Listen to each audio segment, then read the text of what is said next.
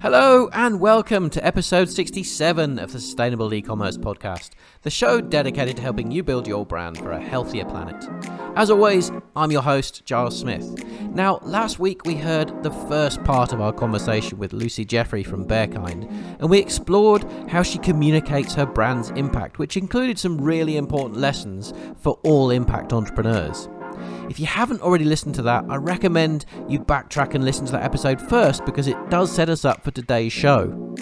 But the reason I asked Lucy to join me was that in just 12 to 18 months, she's been phenomenally successful in driving growth through wholesale channels, bringing in over 700 stores. With profitable growth being trickier than ever for e-commerce brands this year, especially sustainable brands with an inherently higher cost of goods, I wanted to pick Lucy's brains and give you access to some of the key insights she's picked up on how to make that work. To quickly summarise where we got to in the last episode, Lucy's brand has been growing very well, with 10x growth in 2021 and then doubling again in 2022. But largely due to the increasing cost of acquisition, together with increases in retail shipping costs, their growth in 2022 came without increased profit. Bearkind have a largely giftable product set that is heavily seasonal. 60% of their revenue is tied to Christmas sales, so to smooth that out, as well as find a more profitable growth strategy, she's turned to wholesale, specifically through wholesale marketplaces like Faire. In this episode, we dive into more details about Lucy's strategy so that you can replicate her success. We learn about how to get the most from the wholesale platforms, how to price products for success, and much, much more. So with that, let's start the show.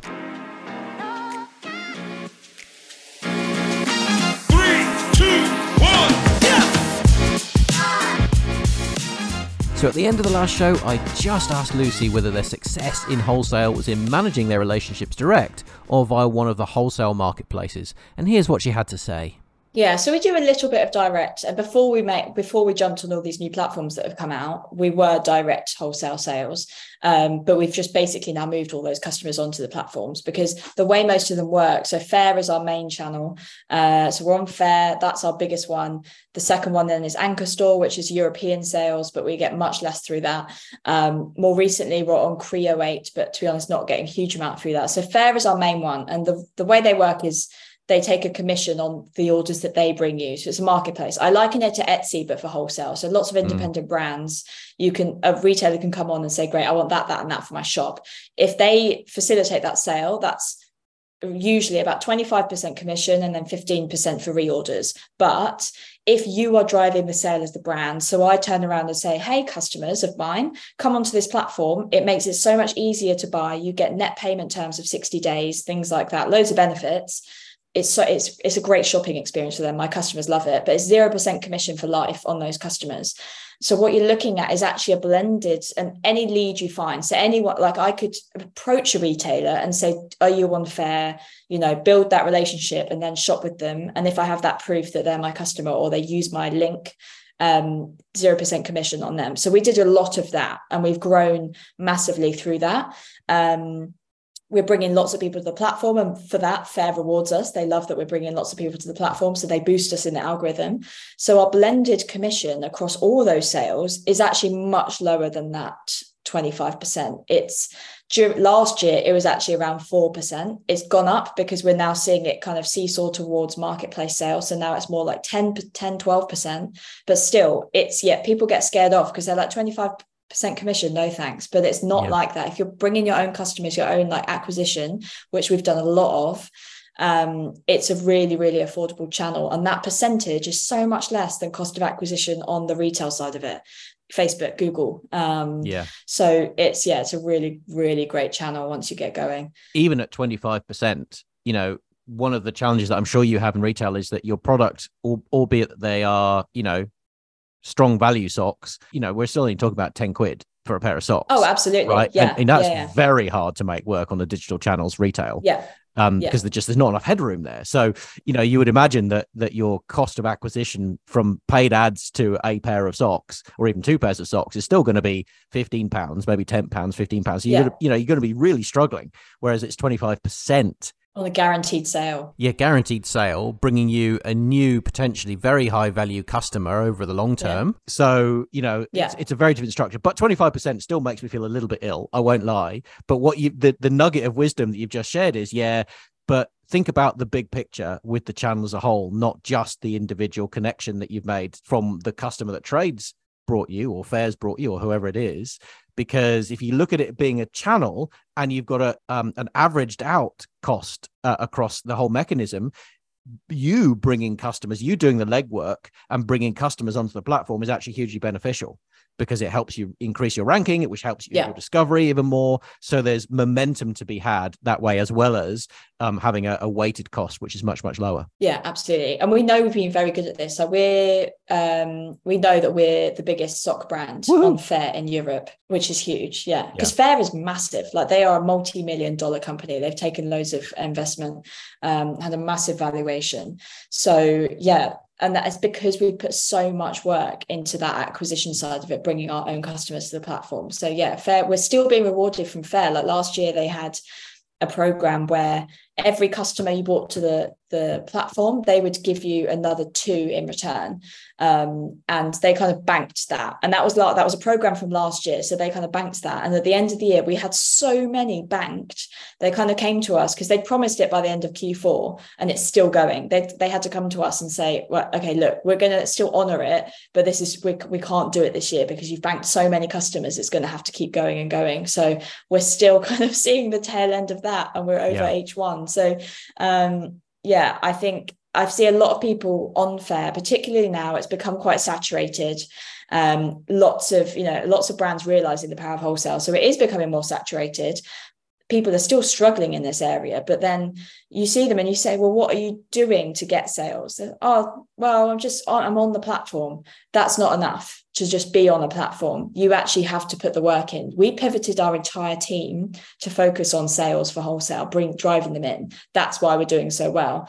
And now, yes, we can afford to just sit on the platform, maybe a week at a time, and we'll still get sales from not doing anything. But that's because we've put the work in previously. Great tip there. Awesome tip. So what are you doing to bring the work in? What are the main activities that your team actually do to bring people onto the platform? Yeah, so mainly it's a lot of hard work on lead generation. So it's going out, and I've done this a lot. It's going out and actually doing my research, finding places that I can, find brands, contact them, getting emails, and then it's our email marketing flow. So we used to use the email marketing through Fair, which is free and it's good enough. But now we use our own CRM system. So we're on HubSpot, and we do a lot of email flows through that. So it's, I guess, similar to retail. You kind of need to have that, from a retail customer, that you're not just going to send one email and then they're going to go, great, here's my money. It's a constant thing that you have to be doing. So we have lots of flows. We have like a whole flow of 1 to 10 emails to introduce our brand to retailers. A lot of return customer analysis as well. So we've got a really valuable pot of customers. It's that kind of 80-20 thing. 20% of our customers come back, give 80% of the revenue, but there's a big pot of customers there who, for whatever reason, haven't come back, or they've only come back twice. And it's kind of working out now, okay, great. Do they just need to buy at Christmas? Are they waiting for new stock to come in? Like, what's going on there?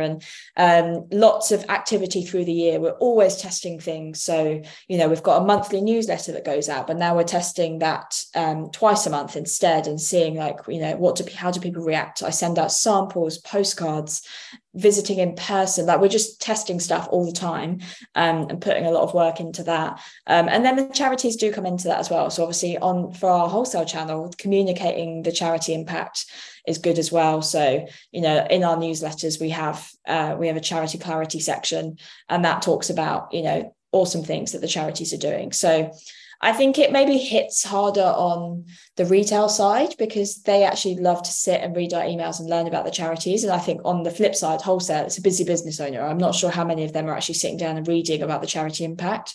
But from verbatim I'm getting, they like it. They like the idea behind it, and so do their customers. So I think, that's an important part of it as well. Obviously, on your website, you've got a very direct line of sight to communicate the impact. You buy this pair of socks with a koala on it, and you're going to save some koalas, right? That's essentially the story. How do you go about communicating the impact model that you have, and how do you even manage the impact model that you have when it comes to wholesale? Because obviously it's one for X on your retail store. How do you manage that same impact equation through wholesale? So managing the model, the way we do it is we get to the end of the year and we add it all up and go, okay, great. This is our profit. What's 10% of that? So it's as simple as that. But then we take our sales into account and say, okay, well, 20% of sales came from this animal, 10%. Then we split it up that way and take that to the charities. It's the most manageable way to do it. It's too hard any other way, like without any software, because we have to do it all manually, basically. So that's the way we manage it. So the impact is on wholesale is, there's still the impact there, and their buying decisions are impacting. So their customers can know that if they're buying an orangutan sock from their local shop, it is still influencing where that money goes. That's the main thing. In terms of communicating it, I think we've done less of a good job on the wholesale side, but it's not that they care less. I think it's just they have a lot more other influencing factors when they're making their decisions. And I think they see, great, I can see the impact. Or if they really want to do their research, they can see it all on the retail website. But I think they look at it on our wholesale channels and see, cool, I don't see any other brands doing this. My customers would like this, and they just do it. And that it's such a nice story for them to communicate. We then see post-sale, we see much more engagement with it. So at that point, they'll kind of be like, have you got anything I can share with my customers? Have you got any leaflets? Like, I want the charity info. Like, that's at that point, they're then thinking about how they communicate it with their customers. So that's where we do provide some kind of marketing assets. We've got posters they can share. I don't yet do, I do keep being asked for like a charity card for every single sock, so to go in orders. And I haven't quite figured out a really good way of doing that without it being a logistical nightmare, because especially if someone's ordering a lot on the retail side from our website, that's an extra pick that costs me for every single one. And that's like, I'd have to somehow match them up. We've got 50 plus socks now. I think there's possibly a way of doing it on wholesale where we can give them a set of cards and they can do whatever they want with them. So that's an opportunity there. But yeah, it really is for them, it's more about how they then communicate it with their customers. Yeah. So it's us providing the assets for that. Yeah. Some sort of recycled paper hang tag with the story on it. Yeah. Well, our packaging has evolved to go more in that direction. So it used to be just kind of the same packaging on each one, just cardboard, that kind of branding, saves the animals. But now we've got individual packaging for every single sock. So it literally says on the front, these socks save lions, turtles, penguins, etc. And I think we literally did that for retail because we were like, this is going to look really powerful in a shop. Like, you see a wall of it and think, wow, okay. And then there are QR codes on the inside, so a customer can scan that and that takes them to the charity impact. So small things like that, actually quite easy for us to do.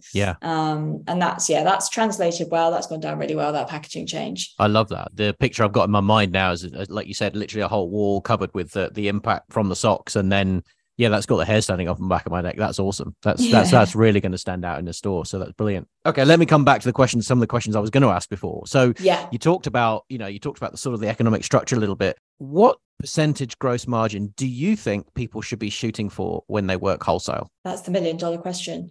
It really depends on your product. We used to work to basically double your cost price and then kind of what is half your retail price and then kind of wiggle around in between. But it really does depend. Like, if you've got a more premium product, it really depends on that, because you might have a more premium product, but actually sometimes those premium products can have quite a low cost price. So you're going to have a lot more margin to wiggle with. You really need to think when you're doing it about the margin you're giving to the retailer. So we roughly work to 2.5 to 2.6 markup for the retailer. It needs to be, you're not going to make any sales if that retailer is not going to make any money. And we've got a lot less to play with just because, it's a £10 pair of socks. There's a lot less to play with there, but you're working with the margin itself rather than the kind of actual value of money. Yes.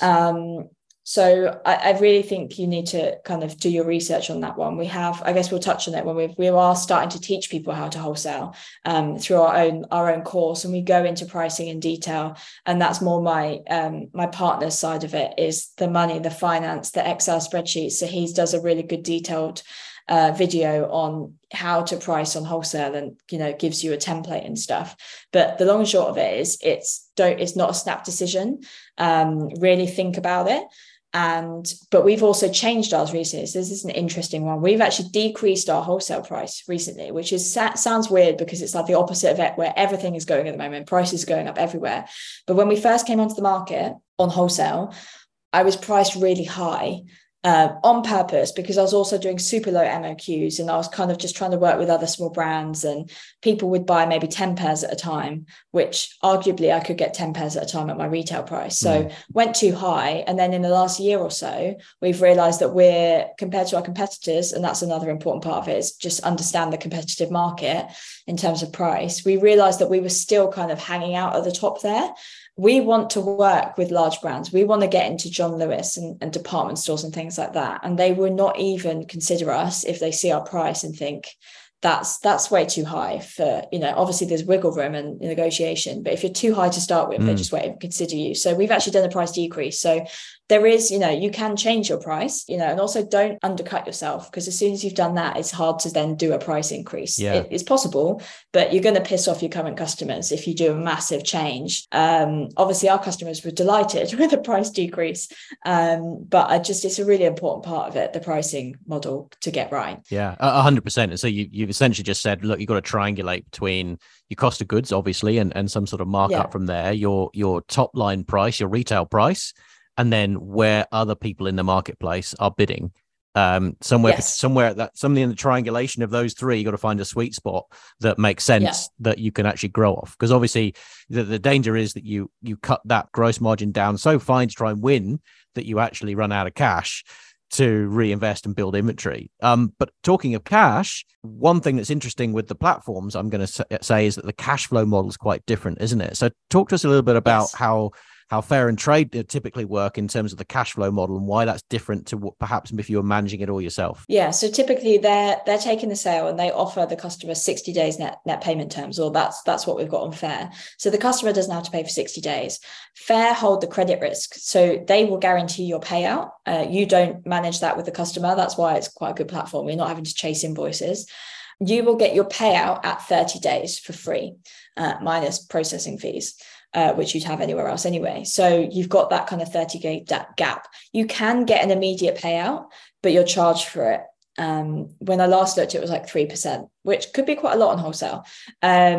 So we've never done that. We always wait the 30 days because we get it for free.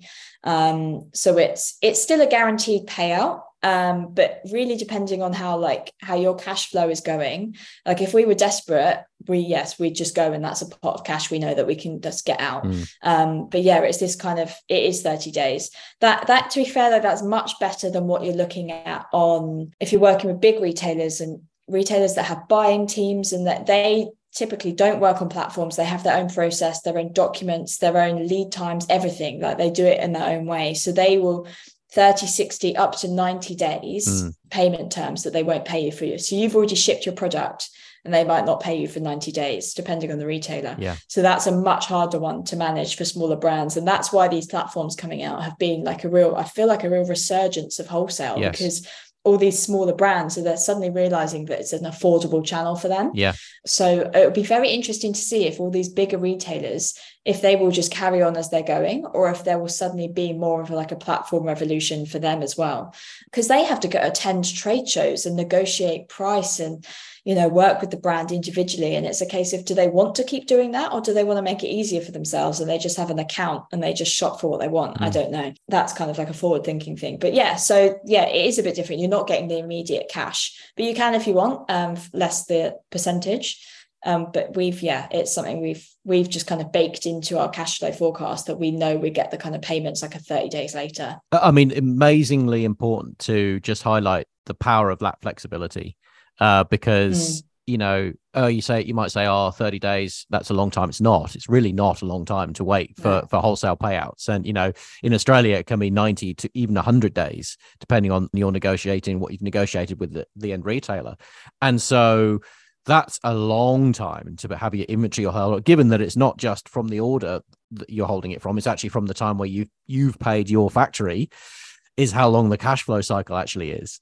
So obviously, and however long it takes you to make the product is a big part of that cash flow as well. So the fact that you can sacrifice another few percentage points in margin to get cash in the door at difficult times of the year, like i.e. if you're trying to stock up for Christmas, you really need that cash in. So having that flexibility on those channels is incredible in terms of being able to finance your cash flow, your inventory, your build up and your growth. Absolutely. And that percentage is far less than, if you do well in that channel, that is essentially, rather than going for a loan or trade financing or something like that to get your stock in for Christmas. So for example, we'll do a big order before Christmas.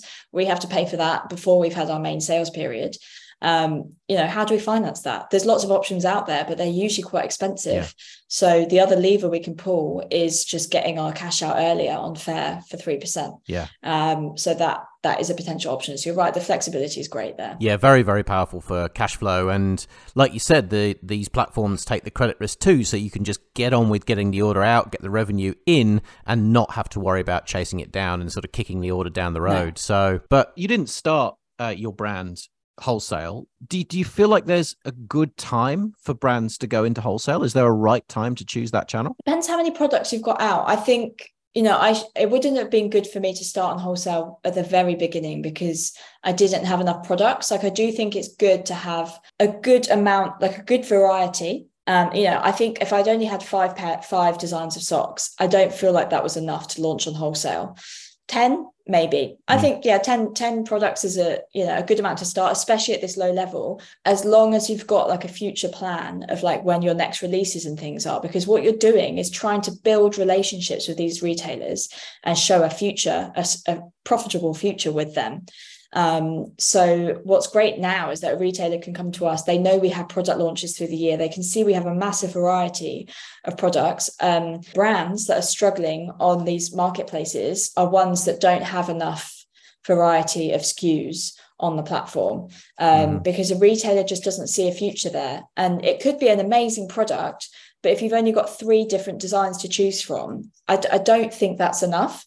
I mean, prove me wrong, really. Like, I'm sure there's brands that can make that work, but I think, retailers are looking for a good partnership and a partnership that's going to last and that's not going to be on just 3 products. So I think you need to have a good amount of products, but our product wasn't ready for wholesale and we still went anyway. So you couldn't hang our socks. We had no barcodes.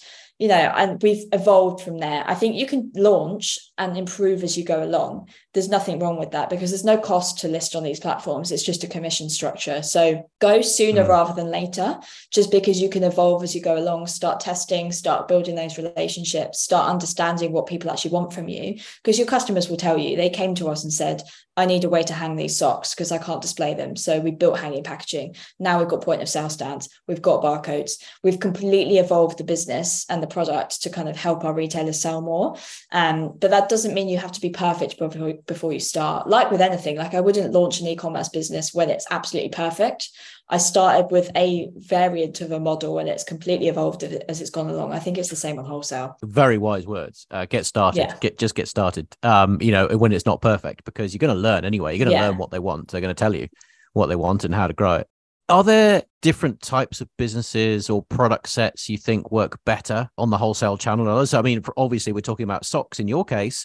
There's obviously personal care brands, there's furniture brands, really sort of super high value, sort of items that people might buy once every 20 years versus, once every couple of months. Are there different types of brands and products you think are going to absolutely be more successful? No, there's such variety out there now. And I think because with all the issues on supply chains and costs going up and people worried about cash, wholesale is actually a great opportunity for so many brands to either test a product before they try and do it themselves, or a lot of people just don't want to work with the end manufacturing and would rather do wholesale. And there's so much quality coming out, because I feel like wholesale used to be like is that like cheap and cheerful model. Like it's just kind of like cheap socks made in China, like let's, but now there's actually the kind of resurgence of these marketplaces means there's like really good quality brands that you'd want to stock in your shop on there, like ours. Like it's about sustainability and the charity model and the quality. So I think there's a huge amount of variety of quality businesses out there that are doing really well on wholesale.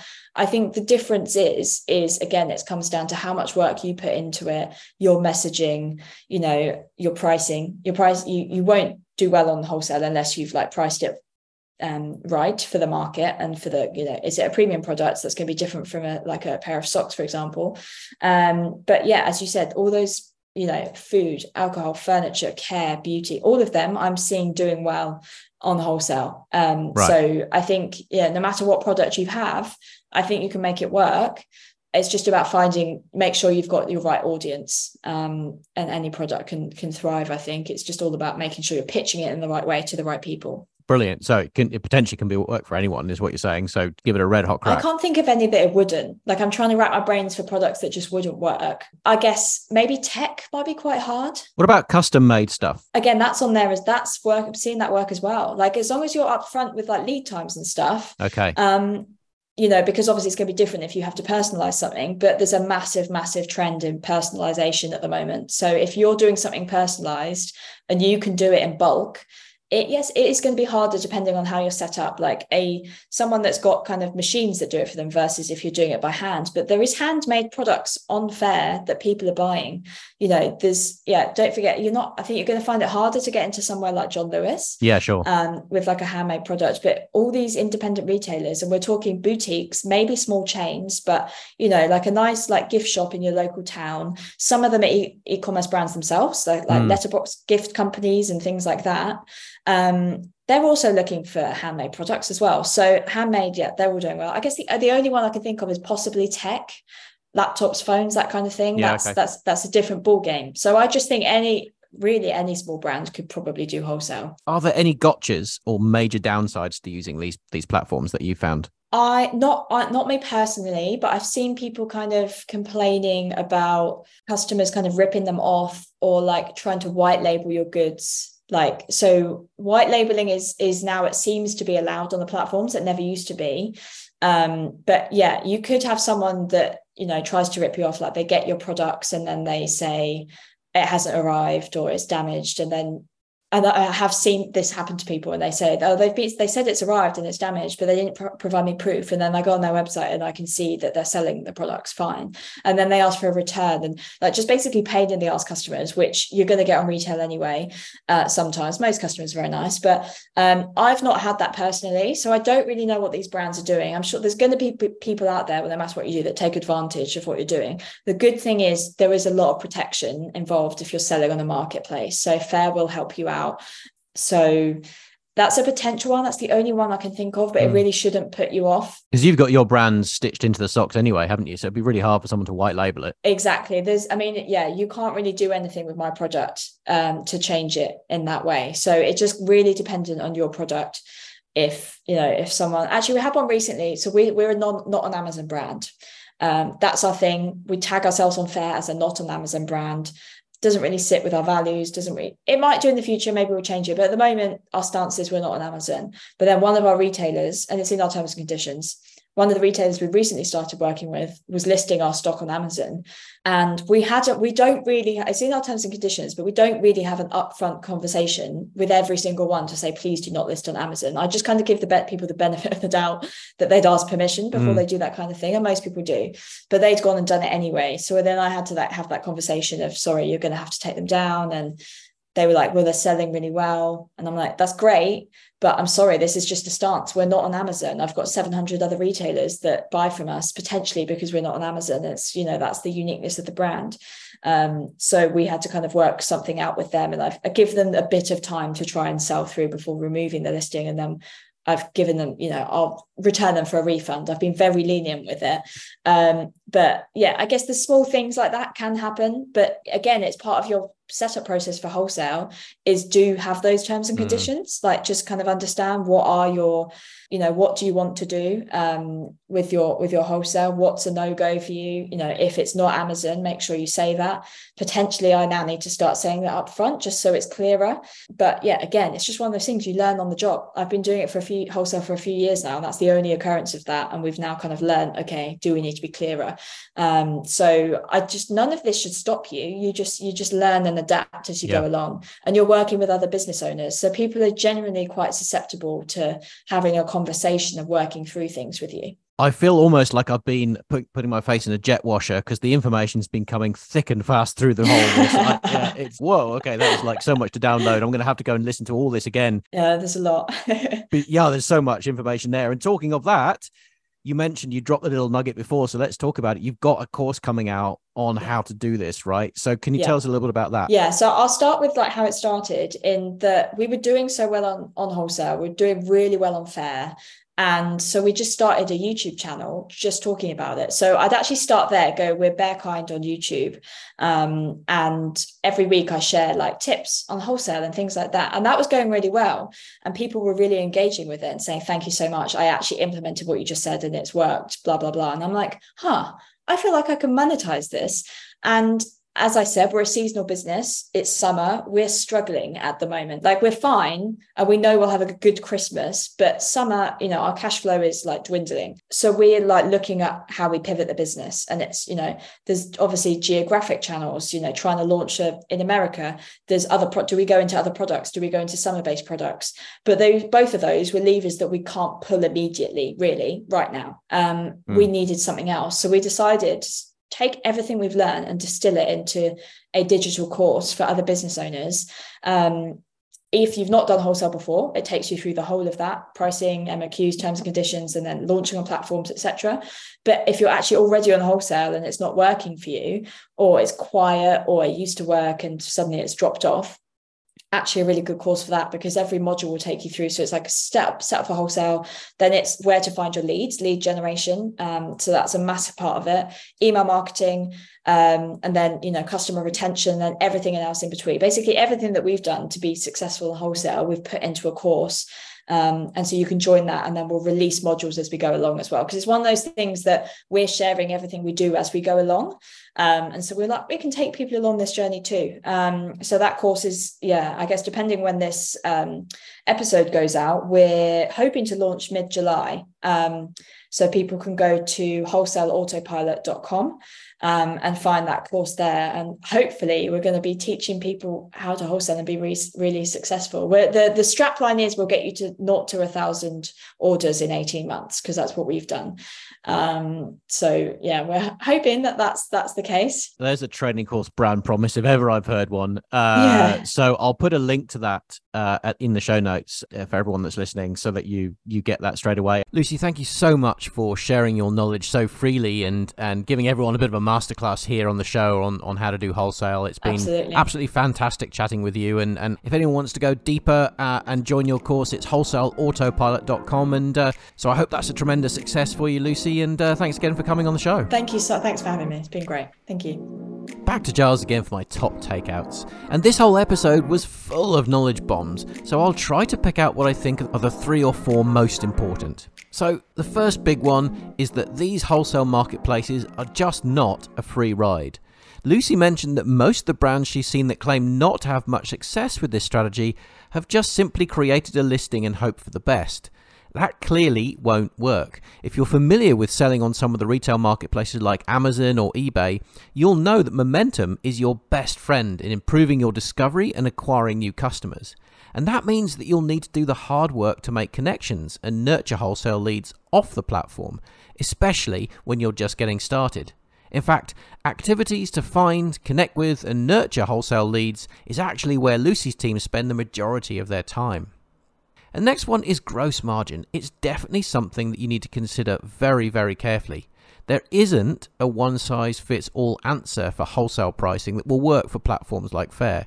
you're going to need to triangulate your own price and gross margin between enabling a solid markup for your wholesale customer, your cost of goods, cost of sales, in this case, your platform commission, and then competitor pricing on the platform as well.